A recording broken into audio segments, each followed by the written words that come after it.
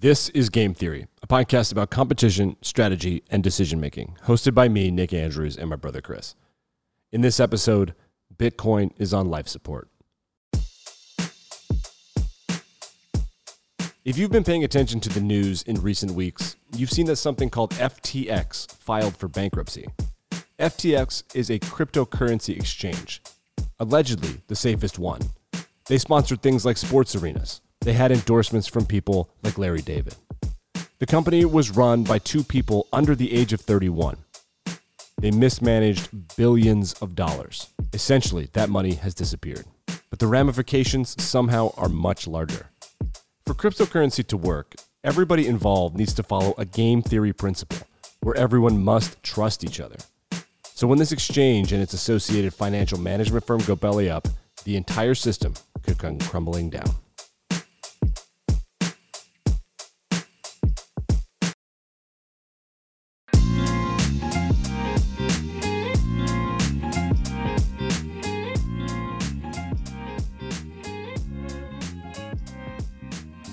And welcome to episode 49 of Game Theory, a podcast about competition strategy and decision-making. We went on a little hiatus over Thanksgiving break. We republished our Black Friday episode, mostly because, as I said in the episode, got a lot of new ears, new faces out there in Player 3, so I kind of wanted to reissue that. We found it as a bit of a turning point for our show, and we didn't pull a fast one. People do that. They reissue stuff. We also think there's going to be a year in review or a best of, but we're back trying to do our weekly thing. And as we record this, Chris, the United States has either won or lost its match to Iran. Yeah, I can't wait to find out about that through memes, basically. I don't watch soccer. This is not a soccer podcast. Player 3, we're not going to apologize for that. I don't have time to sit around. The United States has played by now, 270 minutes of soccer. And as far as I know, they've only scored one goal. I will not find out the score of the Iran game, but at least in 180 minutes of running around on a field the size of Kansas, they've managed to put the ball in the net one time. I don't have time for that. But they've only allowed one. I'm not going to enable Qatar. They've allowed one. What? They've allowed one. Oh, well. Were they in the same game? Gee whiz, that'd be fun. The fun part is that the United States drew to England and that England is freaking out about it. That's the greatest thing that has happened so far. I can't tell if it's more fun for us that they care about that game or they care about the game. Speak for yourself. I'm a soccer guy. I'm Tottenham Hotspur.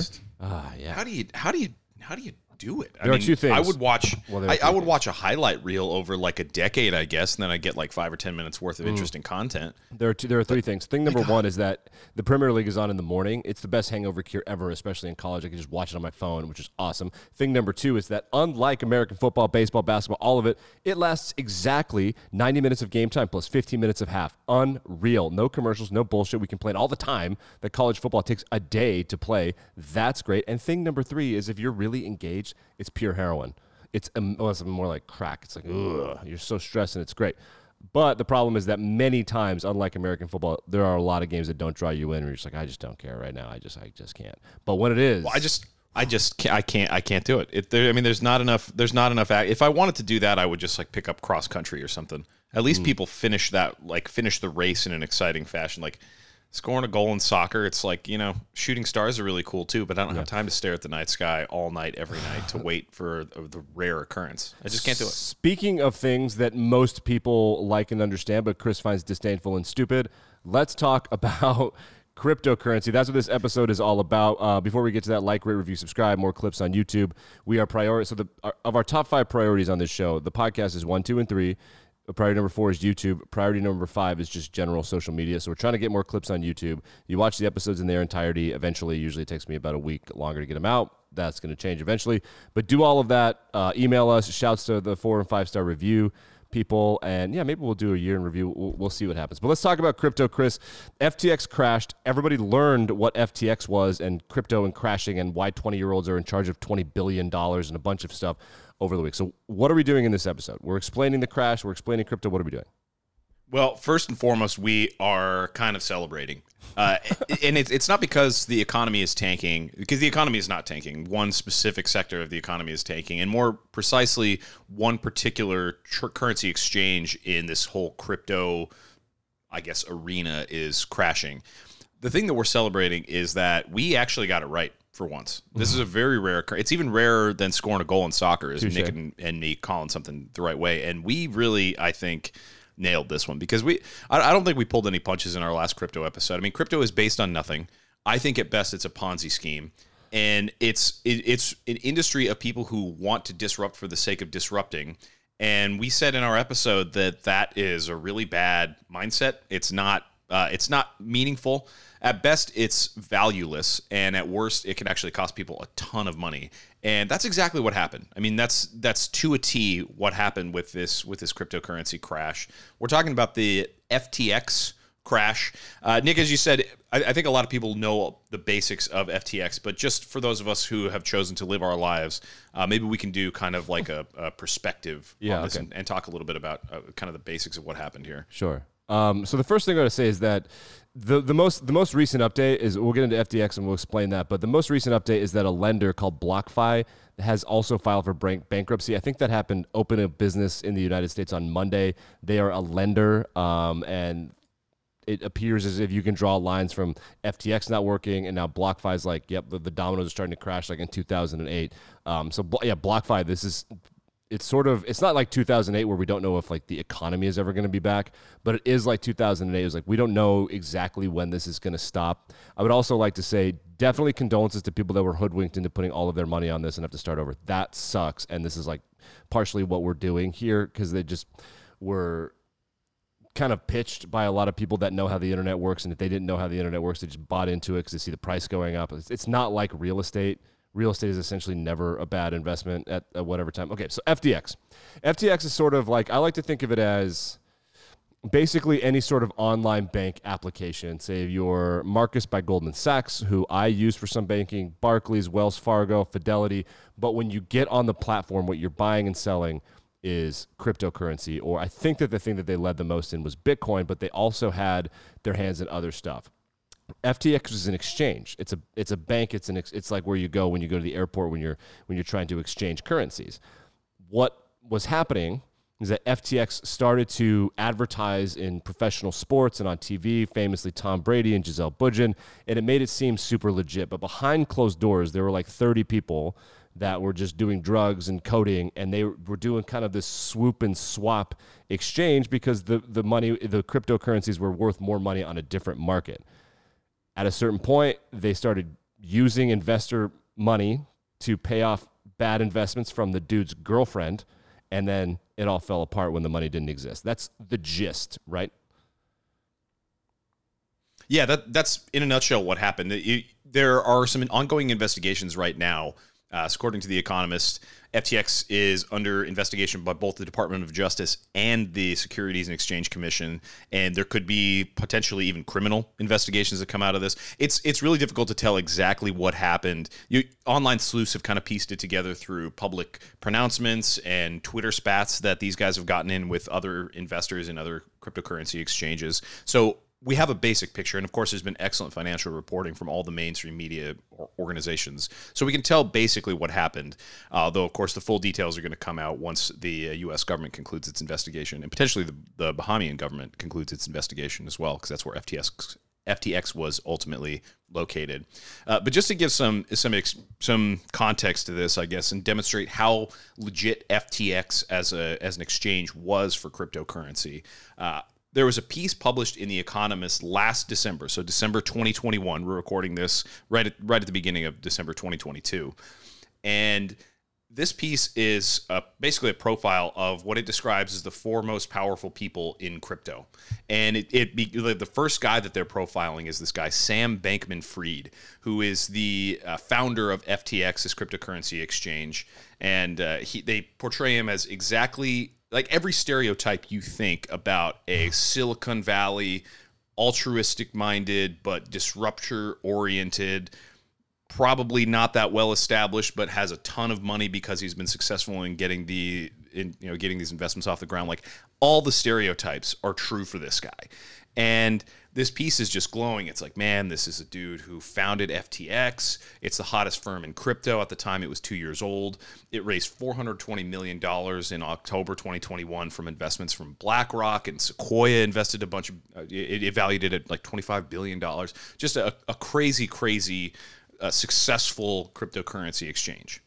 And then if we fast forward to not even a year later, all this kind of started going down the drain in October. So like 10 months later, FTX crashed, and the most recent cover of The Economist magazine has a story called "Is This the End of Crypto? The Downfall of Cryptocurrency." So it doesn't take very long in an industry that is defined by a lack of ties to the real world for extreme risk to explode and result in the loss of tens of billions of dollars worth of capital. Yeah, and so, again, like I said, shouts to all the people that lost their money. I hope that there's fraud and people go to prison, which it looks like it's possible. And aside, anytime you do business with a company that is centered in the Bahamas, understand that they're in the Bahamas because they're incredibly smart. They're either incredibly smart because they don't want to pay taxes, or they're incredibly smart because they found a way to hoodwink you and they're taking yours and a bunch of other people's money, and there isn't regulation that can stop them. So that's like, they're smart if they're in the Bahamas. It's just, are they devious? And the answer to that is probably. I mean, to be honest. So that should have been the first thing right there. So this guy, Sam Bankman-Fried, and then there was some investment bullshit that was happening too, and it was funny money, and it was never really there, and his girlfriend is a whole thing. We'll get into that. But the crumbling of crypto as a result of the crash of FTX, it kind of highlights this thing. It's not a well-known game theory thing, but it's a game theory problem that was invented in the 80s, or it was coined in the 80s as a way to describe how necessary it is for various systems to agree upon each other and what can happen if one of them fails. It's called the Byzantine fault, or the Byzantine problem. Now, the Byzantine problem. Byzantine fault. Did you find this? Yeah, the Byzantine fault, or it's it's to describe Byzantine generals, which it must have been an utter history nerd to go with Byzantine fault instead of like the Ming fault or the Roman fault or the general fault, but he went with Byzantine to prove how smart they were, whoever coined this term. The idea is like this. You got 3 Byzantine generals. They are in, I don't know, Greece, Italy, and what is Germany. They are getting beat, and they have to go back to Byzantium, and they have to figure out a way to do this at the same time. If one of them fails, the likelihood that any of the others will succeed goes down, right? So how do they communicate to either advance or retreat with one another? Now, the problem with the generals is that there's time and space and you can't get messages to one another. The problem in computing systems, which is what this was invented to describe, is that if any of the players, if any of the generals simply disagrees or pulls rank or has nefarious shit in mind, the whole thing falls apart. Now, a Byzantine fault means you want to build a system that anybody can be an asshole and we're fine. Anybody can be an idiot, and we're fine. It's going to hurt, but it's not going to hurt the same way as the entire empire going down. In 2008, we had a Byzantine fault situation, which was not 1 or 2 assholes, but like hundreds of thousands of assholes at the same time doing the same thing, and they got their money, and everyone else got screwed, right? So if half of them had done it and half of them had not, of the swoops and swaps and all that other stuff that was going on. But right now in crypto, there aren't hundreds of generals, right? And metaphorically, where there are hundreds of thousands of banks and everybody with money and systems and regulation. In crypto, there are a couple Byzantine generals. Yeah, there's only a handful of exchanges. Right, exactly. They all depend on one another. So when one goes down, it's like, uh-oh, the empire could fall. Yep. Yeah, that's so there's a game theory network established here, and the problem is that there are single or like binary points of failure where the whole system is contingent on people buying in. I mean, so just to illustrate that, I told you that The Economist did their cover issue on cryptocurrency, and the question that one of these headlines poses from the most recent issue is how crypto. Well, it's not a question per se, but the headline reads, "How crypto goes to zero," and the first line of the article is, "If everyone stopped using it." That, in 5 words, is how crypto would go to zero. Right. So it's really quite simple. And the problem with having a system where there are a few very large players like the FTXs of the world is that when one of them folds, that undermines the entire industry. So in The Economist's most recent profile of Sam Bankman-Fried, whereas before they were talking about him as this massive influential player who's disrupting the system and implementing what he calls effective altruism, quote unquote, and we'll get to that later. Now he's a guy who, instead of being the future of the industry, is actually probably going to rob the industry of its future. Yeah. And that's because of this Byzantine fault structure where one guy is through either malice or incompetence, is unable to fulfill his obligations to attack the castle, I guess. He's a bad general. Right. And because of that, everybody else involved loses. And really, of course, we've gone back to it a couple of times here, but the people who are holding the bag are the people who invested a lot of money, like real world value in cryptocurrency. Right. And it's so volatile. It was, I think it would have been an unwise investment, although listeners, Player 3, never misconstrue anything we're saying to you as any kind of financial advice. We would never do that. No, I just, I'll tell you who to bet on. But that's about it. Yeah, listen to Interesting to See, a podcast about competition strategy and decision making. You would be better off financially if you had taken my bets instead of crypto. Yes, that's true. Sam Bankman-Fried is estimated by Bloomberg to have no net value. His net worth is zero, whereas literally weeks ago, it was in the tens of billions of dollars. He was one of the wealthiest billionaires in the United States. I mean, he was a billionaire at 30 years old. So this unstable, highly volatile system was highly dependent on the success of the key players involved, the key exchanges where people could trade their dollar value or the real world currency value for cryptocurrencies. And when that major player failed, the entire system looks to kind of be in what The Economist is describing as a crypto winter. I don't know if that's like supposed to suggest that it's like a seasonal thing or like a cyclical deal where there will be ebbs and flows in value, but it seems to me like this pretty much undermines and exposes the entire thing. And as we said before, a lot of this is going to be dependent on the results of ongoing like federal investigations that could potentially result in criminal cases. But if regardless of whether the results of those investigations result in actual criminal charges, I think that undermines the integrity of the entire concept of crypto, and at the very least is going to result in a huge amount of involvement from regulators, which really defeats the purpose of crypto. The whole point was supposed to be decentralized and free from regulation, but actually that's probably not going to be the case because of what has happened here to FTX and possibly further exchanges to follow suit. Yeah, and this kind of goes to the heart of what game theory is invented to do. So we break down all these dilemmas, the traveler's dilemma and the prisoner's dilemma, and that is in those explanations and those metaphors and stories, there are a finite number of players, and as a result of that, you can kind of get yourself into these situations where it's 4 outcomes. There are tables. We can say do this, do this, do this, and there's a mathematical solution, and then there's a human side. But the fundamental crux of game theory is that if everybody agrees except 2 or 3 people, that undermines the entire thing. For example, the reason that communism and socialism are kind of attacked by game theory is that if everybody agrees to just be kumbaya in a place, it only takes 1 or 2 to be like, yeah, I'm going to take over and take charge of this.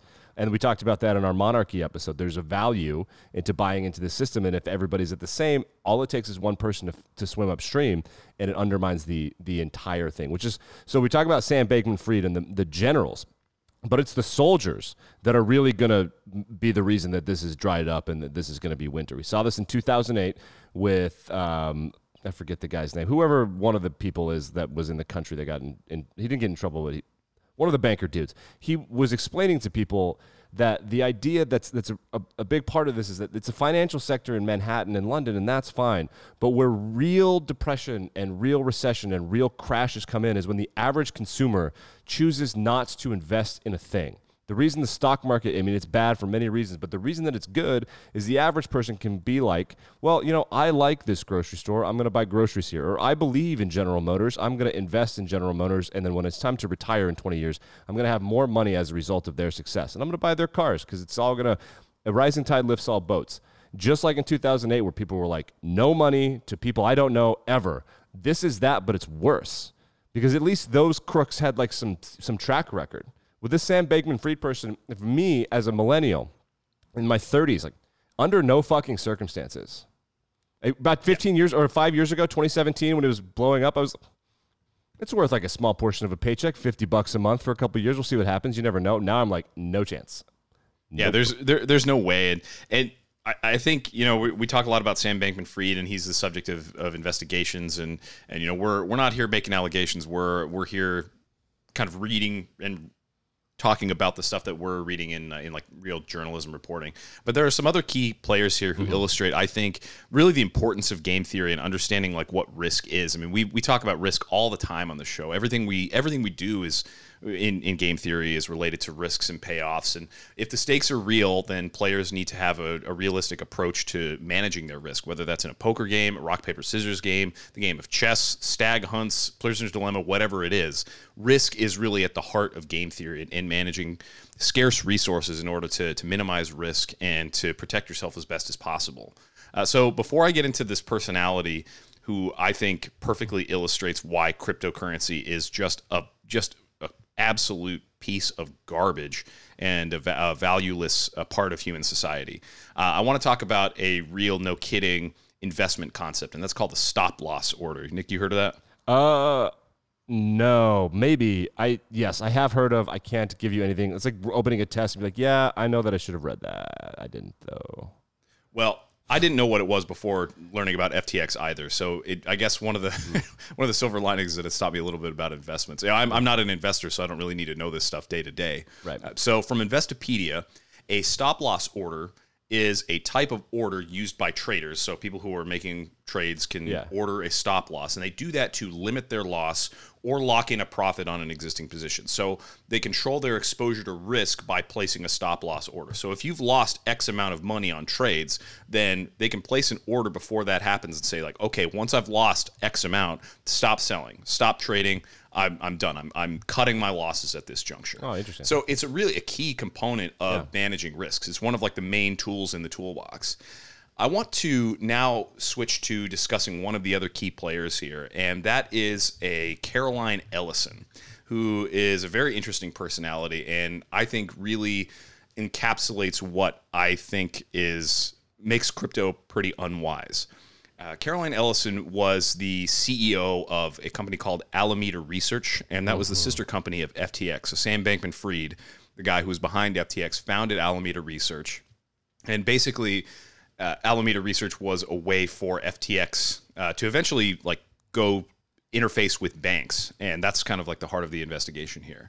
But this Caroline Ellison is a very interesting person. She first met Sam Bankman-Fried when the two of them worked at a Jane. I just had it here a second ago. It's like Jane something Investments. I don't know. Let's find out. Control F. Jane. Yes, Jane.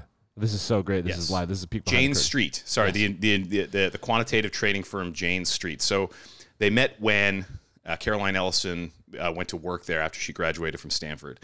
She has a really interesting background, and I think it's pretty basically defined by privilege. I mean, this is a person who rose all the way to the top in a bubble the whole way. So she's the daughter of economists at MIT. She was like the captain of her math team in high school. So you can kind of picture this bright. She's described as a hardworking, very serious student who eventually goes on to Stanford, studies mathematics at Stanford, and in my opinion, math is one of the hardest things you can possibly study. I have roommates who did it. I didn't have the courage to do it. Math is really hard. And anyway, so she graduated from Stanford with a degree in math and joined Jane Street, and she got coached by Sam Bankman-Fried. He was like a mentor, and he was a couple of years older. So right now, Caroline Ellison is 28 years old, and Sam Bankman-Fried is 30. So they was he developed this just a relationship. mentor, Chris?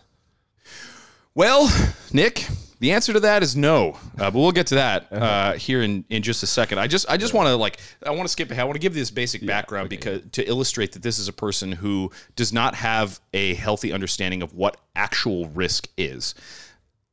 The bottom line here is that Caroline Ellison had no real appreciation for what it means to like actually lose things, like actually have to pay consequences and like face the results of making poor decisions. There's a widely publicized video where she describes stop losses. So the stop loss order thing, that main tool in the toolkit of investors who are trying to cut their losses. She describes those as not a great way to approach risk management. In other places, she has said that young people tend to be too risk averse. She said in that video that you have to be comfortable with a lot of risk.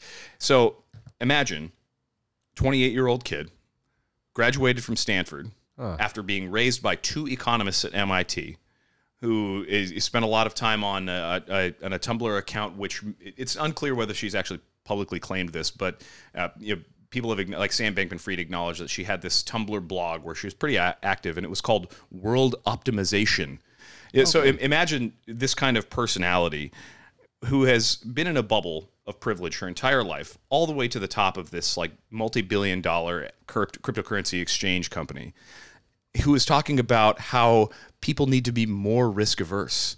Not more risk averse, more risk, have a higher affinity for risk, be more comfortable with risk. Right. I mean, this is a person who has never lost a single thing in her entire life and has no idea what it means to have all of that come crashing to the ground. It makes sense then when tens of billions of dollars of value are placed into this person's hands, that risk actually shows up and it actually destroys every single thing that she was holding on to. And part of that is probably through some negligence. There may or may not be some criminal element to this, depending on the investigations. And so all of this kind of just makes sense. You know, there's a real parade of red flags at play here, not just from the personalities, but from the investment strategies, some of the court filings that show like where the money is owed. They owe like $8 billion worth of assets to different people now. All of this really adds up to a pretty clear picture that's like exactly the way we described it in our first episode.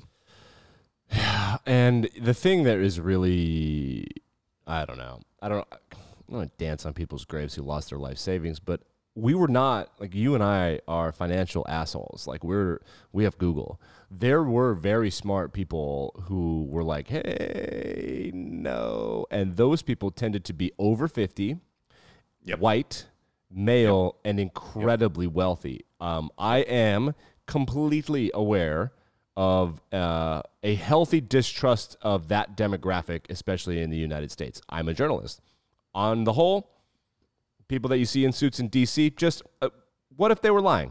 Just a good way to live your life and then make them prove that they're not. But when those people said this thing is not going to work, it was easy for people of our age and significantly younger, and people who were marginalized, of course, to say, no, this currency has the ability to cut through the inequity of the financial system, the dollar and the pound and the euro. It has the ability to make us all equal.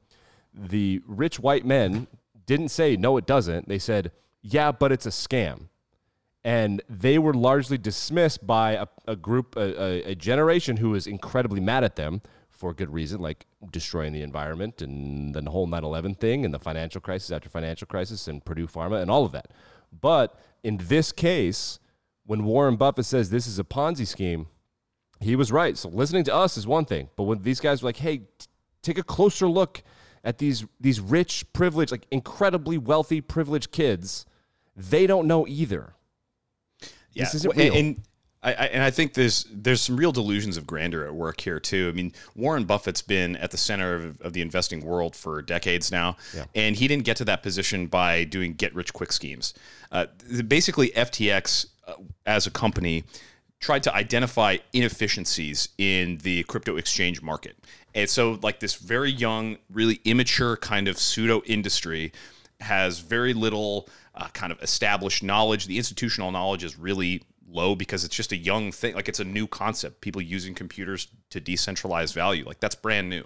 So when this company comes along that identifies potential inefficiencies, they think they are really onto something. And like they raised a ton of money. Yeah. But I mean, that's the kind of get rich quick stuff that allows opportunists to make a lot of money. Mm-hmm. But it doesn't play well into the hands of people who actually have a healthy appreciation of risk. And I think to illustrate this delusions of grandeur thing, I want to talk a little bit about the effective altruism that Sam Bankman-Fried and Caroline Ellison kind of espoused. Did you read about that? Kind of. I glanced over that, and I listened to a podcast from the Wall Street Journal about that, which is sort of like playing on the idea that it's an incredibly equitable, not equitable, it promotes equality. That's what this is about, right? No, not equality. Equity. You had it right the first time. Right. And I think, I think largely in the broader like social imagination, that's kind of more of a parlance thing, like equality versus equity. It's, well, how can we level the playing field so that people can make the most of and for themselves as possible? And I think that's a reasonable standard. I mean, it shouldn't be that people are just held back their entire lives through circumstances beyond their control. 100%. I mean, people who have the ability to change that should. But this philosophy, this effective altruism, or EA, as Bankman-Fried like to call it, has some kind of strange elements. So according to some reporting, it's basically just philanthropy, but like one of the tenets is that AI is going to like destroy humankind. Look, I don't know if you've heard me talk about this before. I don't think I mentioned on the show. I don't think AI is real. I don't think it really exists. I think there's good computing, but we can talk about that another time. But that's one of the like core tenets of effective altruism is like, oh yes, AI without ethics is going to be the downfall of the human species. Like really weird kind of stuff. And it makes sense if you think like, well, the mostly young 20 to 30 something privileged people who live in Silicon Valley and trade in millions and billions of dollars, they're the kind of people who think they can see the future really well. I think Elon Musk on Twitter is another example of someone who's like would describe themselves as a futurist behind closed doors. Like that kind of approach to this is kind of what defines effective altruism. So it's one thing to be a philanthropist, give money to good causes. Like I think people should be able to do that. But in this case, there are these kind of like strange angles to it that I think really expose the sort of arrogance behind the mindset that's like, oh, I know what the future is going to look like, and I know how to best curate that future for a better world for all of us. And really, it's just people who have a lot of privilege and not realizing it for what it is. And the thing that really highlights this to me is what you mentioned already earlier, is that FTX was located in the Bahamas. And so I want to paint a picture here. So this is based on some New York Times reporting. So last year, FTX did relocate to the Bahamas, so they haven't been there for very long. But the reason he did it was he described it in a post in an effective altruist forum. He listed a few of the benefits, and those benefits included beaches and low taxes. So here's a guy who's being financially responsible, doing the classic, let's move to the tropical islands and tax havens and save our business. He, Caroline Ellison, and two other important... sorry, I'm misreading this. 8 other people lived in a 5-bedroom penthouse in Albany, which is a luxury resort on the island of New Providence in the Bahamas. Not in New York City. Luxury penthouse, like the highest dollar value. They're talking about low taxes and beaches. But then he says in this post, it's a fairly small country. If a lot of EAs move there, EA could end up being a somewhat influential force. So he's saying, well, let's change the world. Let's make it a better place for all. Let's make it equitable and free from poor AI ethics, while getting to live in the lap of luxury in a massive penthouse in what ends up being a highly interconnected sexual partnership with many of the other occupants of the house. And, oh, by the way, we just happen to control tens of billions of dollars, and we spend our time playing video games, getting friendly with each other, and enjoying the beaches of the Bahamas. Like, right. It's a perfect, like, they hope these, like, cognitive dissonant ideas in their mind, like making a better future, but actually just enjoying the hell out of being ultra wealthy and ultra powerful. And like their arrogance blinds them from seeing the truth that they're just basically other capitalists, and that like there's nothing to this effective altruism other than like making oneself feel good while indulging in every conceivable luxury. Yeah, it's also a pitch. Gen Zers and millennials really want things to be environmentally friendly. They want social justice, which is important. I see that at my job with senior living and senior housing. Seniors that were in the hippie evolution of the 60s, these people who are retiring, they want to know that their community isn't destroying the environment. They want to know that people of all races and languages are welcome to work there and are welcome to live there. So for Gen Zers and millennials, you say this is about more than money. It's about saving the earth and advancing the human species. No, it isn't. It never is with banks. Never. It's like, take money, turn it into more money. Yeah, I mean, so there's something to be said, I think, for like the creation of wealth and the propagation of wealth to everybody in a system would be ideal, because that's what equity production is. And I think the high-mindedness and nobility of wanting to make a better future for people is, I think it's a good thing. I mean, you should try to make the world better for somebody else. But I think it really, at the end of the day, it's nothing more than extreme arrogance, really, that gives somebody the ultimate privilege, having never lost anything, telling people to be more comfortable with risk, and like the end result is the collapse of everything that they've built. So here's a pretty telling quote from an archived post from this World Optimization Tumblr account that Caroline Ellison ran. It said, "If I want to do something with my life, what is there to do? money is too easy. Like, well, yeah, when you're born into money, when you've had money your entire life, and you go work at a company that makes money off of inefficiencies in an immature market using get rich quick schemes and questionable financial dealings, of course you're going to say money is too easy. When it's lying about and you're living in a penthouse in the Bahamas, no kidding it's going to be easy. Yes. I mean, also, like, nothing happens to her. Her parents are still rich. Yeah, well, this could depend. Like, she could be involved in a lot of the investigations here, and I think it's important also to understand like exactly what is going on with some of the like the actual finances of what's happening here. So there were some documents that came to light in the bankruptcy case. And as I said earlier, FTX owes about $8 billion worth of assets, close to $9 billion in assets as a result of its bankruptcy filings. And it owes those assets to quite a few different people. But one of that has caught the attention of kind of like the Twitterati and some more like fast hitter journalism headlines is that the Margaritaville Beach Resort from the Bahamas, as in Jimmy Buffett's Margaritaville, is owed $55,319 from Alameda Research, which was the sister company of FTX. So, I mean, I guess that just goes to show you like what kind of lifestyle these people were living.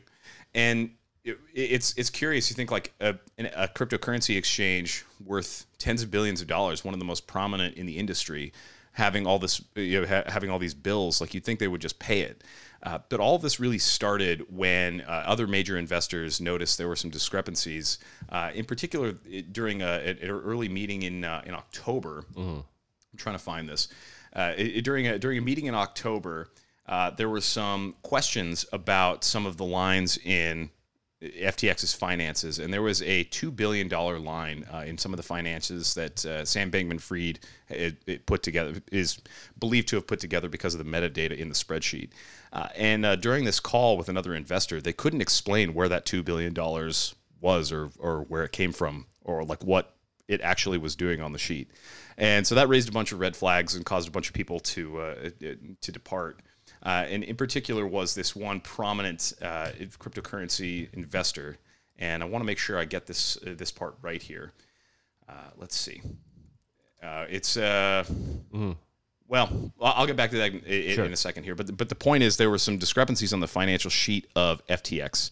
And there's a $2 billion allotment that nobody was really sure what it was. FTX wasn't able to explain it. That raised red flags of legitimate investors, and it caused them to basically start what is the equivalent of a cryptocurrency bank run, where people were withdrawing their money from FTX, and the currency collapsed, or the currency exchange collapsed in a matter of weeks. It was having trouble filling the balance sheets, and it was using Alameda Research bank accounts to interface with banks, and it was using customer funds to fill in some of the losses in what it described as a liquidity crunch. And so there could be potential criminal criminal implications here with misusing investor funds and all kinds of stuff. And that's just your classic fraud of like, we have money, it's not ours, but like it won't go anywhere. Let's just invest it real quick. And then that investment doesn't work because it's literally, and I'm not joking, some of the investments that she was making are so risky. I am literally better at betting on sports, more predictably better at betting on sports than this MIT privileged silver spoon woman was at betting on the stock market. Like literally, I would have made money for these people. Not a lot, but more than losing everything. For sure. And player 3, make no mistake, Nick is not good at sports betting. I'm not about 53% lifetime, which is better than most degenerate people who lose everything. So yeah, so as I said, not bad. Yeah, no. More than zero. But closer to zero than like a profitable lifestyle. Non-zero on the right end of the scale. That's exactly what I'm saying. So the other part of this is funny. So I'm going to pitch you on an episode of Game Theory that ties into this episode. We'll do it right now. We'll do it live on the show. Was it live? Yes. It's whatever generic time of day you're listening to this, in whatever car or earbuds you happen to have around you. Okay. So another part of this was the celebrity culture. So I found this paper that appears academic because it's got the Courier font. Does it have like, I don't know, the name of an author? Yes, or Mark on it? N. Hertzendorf. Wow. I don't have his credentials because this seems to be an abstract. Like, this is where we're at with this. So the idea is about celebrity endorsements. So Herzendoff asserts and kind of investigates whether or not celebrity endorsements can be explained by a game theory concept called a signaling game, which is a deep track of game theory, a dynamic Bayesian game. A signaling game is where you convey information to another player, and it becomes more costly to convey that information if the information is false. For example, a worker who acquires a college degree, they acquire that college degree not to get better at anything, but just to show that they got the degree. They show two employers, I got a degree. That's a signaling game, right? Or if a manufacturer provides a warranty for a product, they're trying to say, this never breaks down. Look, we're giving you money if it breaks down. It never breaks down. Buy the thing. That's what like insurance essentially is, perhaps a signaling game. But the celebrity signaling game is interesting because with the bevy of celebrity endorsers of this particular exchange, FTX most notably, like I think Matt Damon, Reese Witherspoon, the Kardashians, Tom Brady, and Giselle Bündchen. Right. So celebrities, I know this because media law I was one of the only people that enjoyed media law. I find it fascinating and awesome. It's so much fun, IP and all of that kind of stuff. Celebrities are literally different people than non-celebrities in United States law. They are committing crimes against them is different in terms of like intellectual property. Like if I did an impression of, say, Trump is a little bit different because he was a president, so that's like public domain. But if I did an impression of Christopher Walken on the radio and that was used to pitch a product, Walken could sue the shit out of me. He owns himself. If he did an impression of me that was dead on, I couldn't sue him because I'm a plebeian. Wow, that's actually pretty. So what is it that defines celebrities under celebrity law? And more relevant to our episode, do Sam Bankman-Fried and Caroline Ellison fit the bill? Okay, no, they don't. Pre-crash, I don't think. Now they might. now they definitely might fit the bill. But as to what defines them, great question. You have to argue that in court in front of a judge. There is no specific thing. And it's case by case, and nobody knows what's going on. And I say this because the SEC and the Department of Justice are suing members of the Kardashian family. They are investigating this because they didn't disclose how much they were getting paid and what they owe. There are conspiracy theories abound that certain people, Tom Brady, had ownership stake in FTX, and that perhaps he may have got out when other famous people were told, hey, the boat's going down, that they might have gotten out. So like now, and you'll see this, anybody that's a doctor knows the first thing that happens at medical meetings when you're going to present research that you've done, the first thing is you show who paid you. And even if they didn't pay you for this thing, you show if anybody adjacent to them is paying you for any reason at all. And then you present your research. And now the SEC is investigating because a similar rule applies to celebrity endorsers. And the thing that makes this really strange is that the airwaves of the United States are well regulated. The internet is not. So nobody knows whether social media endorsements can be a thing. We should do a celebrity endorsement, a celebrity thing episode. Now that I think I'm sold on the pitch. Player 3, if you're sold on the pitch, also comment below because that will define, I guess, the next set of work we have to do. But didn't you say there was? So what's the conspiracy? Like the basic conspiracy with Tom Brady? You said something about like TikTok or something. Somebody figured out like he was in the Bahamas at some point. So these are the facts as we know them and in the order that we knew them. Fact number 1 is that Tom Brady announced his retirement in February. Fact number 2 is that Tom Brady unretired in March. Fact number 3 is that in May, the NFL in an investigation found that Tom Brady was colluding with members of a team that he did not play for to retire and then sign with this new team with other people, right? There's a collusion. You're not allowed to do that. Okay, so only football so far. So he then unretires, and instead of going to the Dolphins, he is forced to stay with Tampa Bay, the Buccaneers. Then we're paying close attention to what's going on with Tom in his life. In August, during training camp, right in the middle of the most important practice time of a career or of a season, Tom Brady takes a quote-unquote pre-planned trip to the Bahamas with his family. Now, I started speculating wildly. I was on their divorce back in July. You can Google it. I was like, there's trouble in paradise. Like, he's saving his marriage. They're getting divorced. Something's going on. Their divorce is announced. All this shit's going down.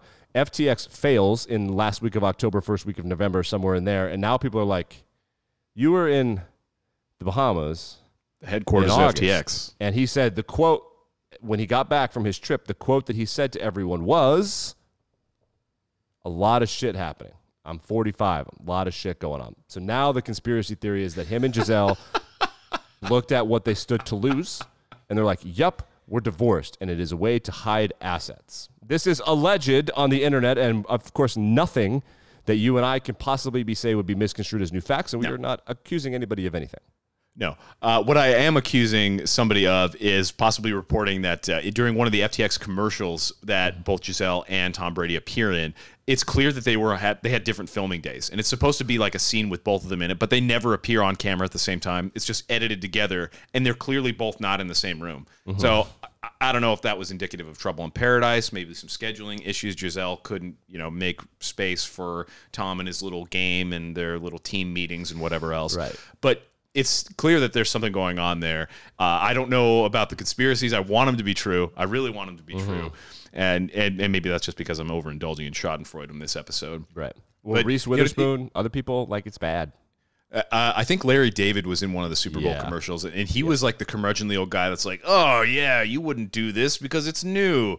So, I heard his name get tossed around, but, he was the guy saying that you shouldn't invest in crypto. So, it's like, well, Yeah, I've seen that, too, the argument. I've seen on lawyers on TikTok have said, he might be good because, sarcasm is not quite... Yeah, you can't... You can't say I was being sarcastic, so of course I endorse this thing, and so therefore I'm culpable. Yeah, so if you read the transcript, you're like, he kind of told you not to do this.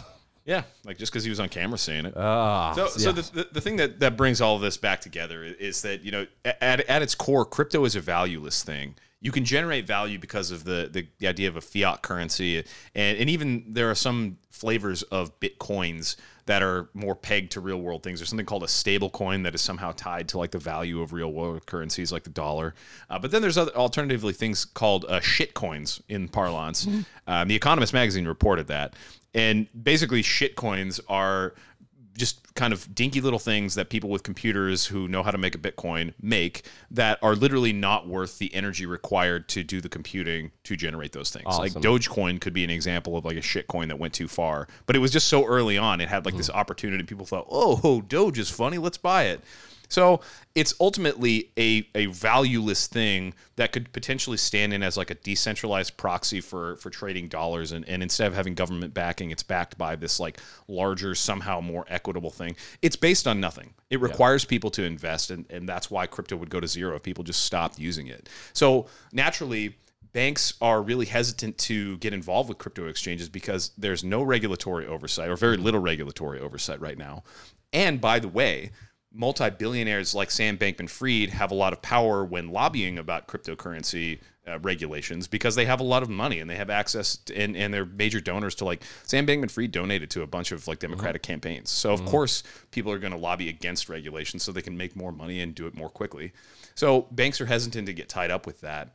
And the way that FTX approached this issue of not being able to work with banks is by using Alameda Research, the sister company, to process transactions on behalf of the exchange. Mm-hmm. And they confirmed that later on. Some customers were reportedly asked to wire their deposits through Alameda, and that's according to Cointelegraph.com. And Alameda had this banking partnership with a financial tech bank called Silvergate Capital. And they used customers' funds, and that became the main point of failure for FTX. And people found out that a lot of the assets that FTX, the exchange, had was in this coin called FTT, which is a coin that FTX invented. So it's like they are both the bank and the currency. So they had a bunch of money that was tucked away in their own thing that they invented, which, as we've established before, is based on nothing in the real world. They just generated their own false value, and they used customer funds to cover in a liquidity crunch. And they did it by interfacing with their sister company through a bank because the bank wouldn't go direct to the exchange for obvious reasons. Banks understand risk, and cryptocurrency exchange that has tens of billions of dollars doesn't really have any interest in that. No. And so, I don't know what's going to come of all these investigations. I don't know what the result is going to be, but it looks like the future of crypto is pretty grim. And, it sucks that people lost actual real world value. But I'm not going to feel bad for the types of people who had, a little bit too much arrogance, sniffing their own farts a little bit too much, getting high on their own supply, thinking they're going to reshape the future and use their own perfect vision to try to make a more equitable, more abundant future for everybody. Like, I'm not going to feel bad that those people are now facing the consequences of ignoring risk. People got to learn sometime, and I can't find it in my heart to shed tears for a guy who was described as one of the 4 most powerful people in crypto, and up until 3 weeks ago had billions of dollars to his name. Yeah, and if it sounds too good to be true, man, so there's a very famous bet. I was Warren Buffett versus somebody, and he bet that over a series of years that just putting the money into an index fund for the S&P 500 would out-earn some of the brightest investors on Wall Street, which included quantitatives and Harvard Business and Wharton School of Business people, and he kicked their ass. It's like the other interesting thing about Warren Buffett is, he has been at the epicenter of money for 15 years now. But for 60 years preceding that, he was just a dude in Nebraska. He was just investing slowly but surely. And that's how percentages work. At some point, you're on the top of the mountain. It was 7 to 10% every year. It's and now he's this rich, powerful person in his 80s. It didn't happen overnight. And when I'm seeing these people have hundreds of millions of dollars in value, quote unquote, of cryptocurrency, that's just because we've decided that the dollar value of cryptocurrency is this today. We could literally just change it. Yeah, the people who are running the Ponzi scheme have created enough, I guess, interest in the cryptocurrency to get enough people to buy in and generate this value out of nothing. But I mean, it's based on nothing in the real world other than people agreeing with it. That's the thing that makes it a scheme. Is if people stop buying into this and dedicate their energies and efforts elsewhere, then the thing will go away. It's a self-licking ice cream cone. And don't take this as financial advice. I would never give financial advice to anybody under any circumstances. But my God, I cannot emphasize enough how bad an investment cryptocurrency is, unless you're doing it for the means. Don't put your life savings into that kind of stuff, because it could just go kaput. And this is a perfect example of it. I think the future of crypto is looking pretty grim. As I said at the top of the show, I'm kind of celebrating this because it's we got one right, but at the expense of people actually losing their homes, losing value, and all kinds. I don't know if anybody lost their home. People lost a lot of money. There have been suicides, I think, but. Well, and I think a large part of that is because people put their faith in the wrong kinds of people. People who were arrogant were in charge. People who didn't have any self-awareness were in charge. People who don't appreciate risk were in charge. And exactly the kind of result you would predict from that came to pass. Yep. And I mean, they can't really say it any better than that. I think that the real irony here is that this is just going to end up giving more power and ability, and people who make laws and regulate things are simply going to trust the old guard more now. Instead of making an equitable future and getting a seat at the table for younger people or marginalized people, I think the opposite is going to happen. We're okay, well, no, let's just go back to our good old Wall Street people, and it's GTFO out of here, which is a bummer, but it is what it is, man. Yep, nothing we can do. I guess invest in something valuable. Invest in gold. Actually, don't invest in gold. Don't take my advice. I'm not giving financial advice. No, Venmo me your money, and first thing I'll do is I'll go to the casino, put it on black, double our money, and then we'll start betting on sports. Yeah, put it in the Chris needs a new pair of shoes fund. Get the same pairs of New Balances since you're 12. Yeah. Every year.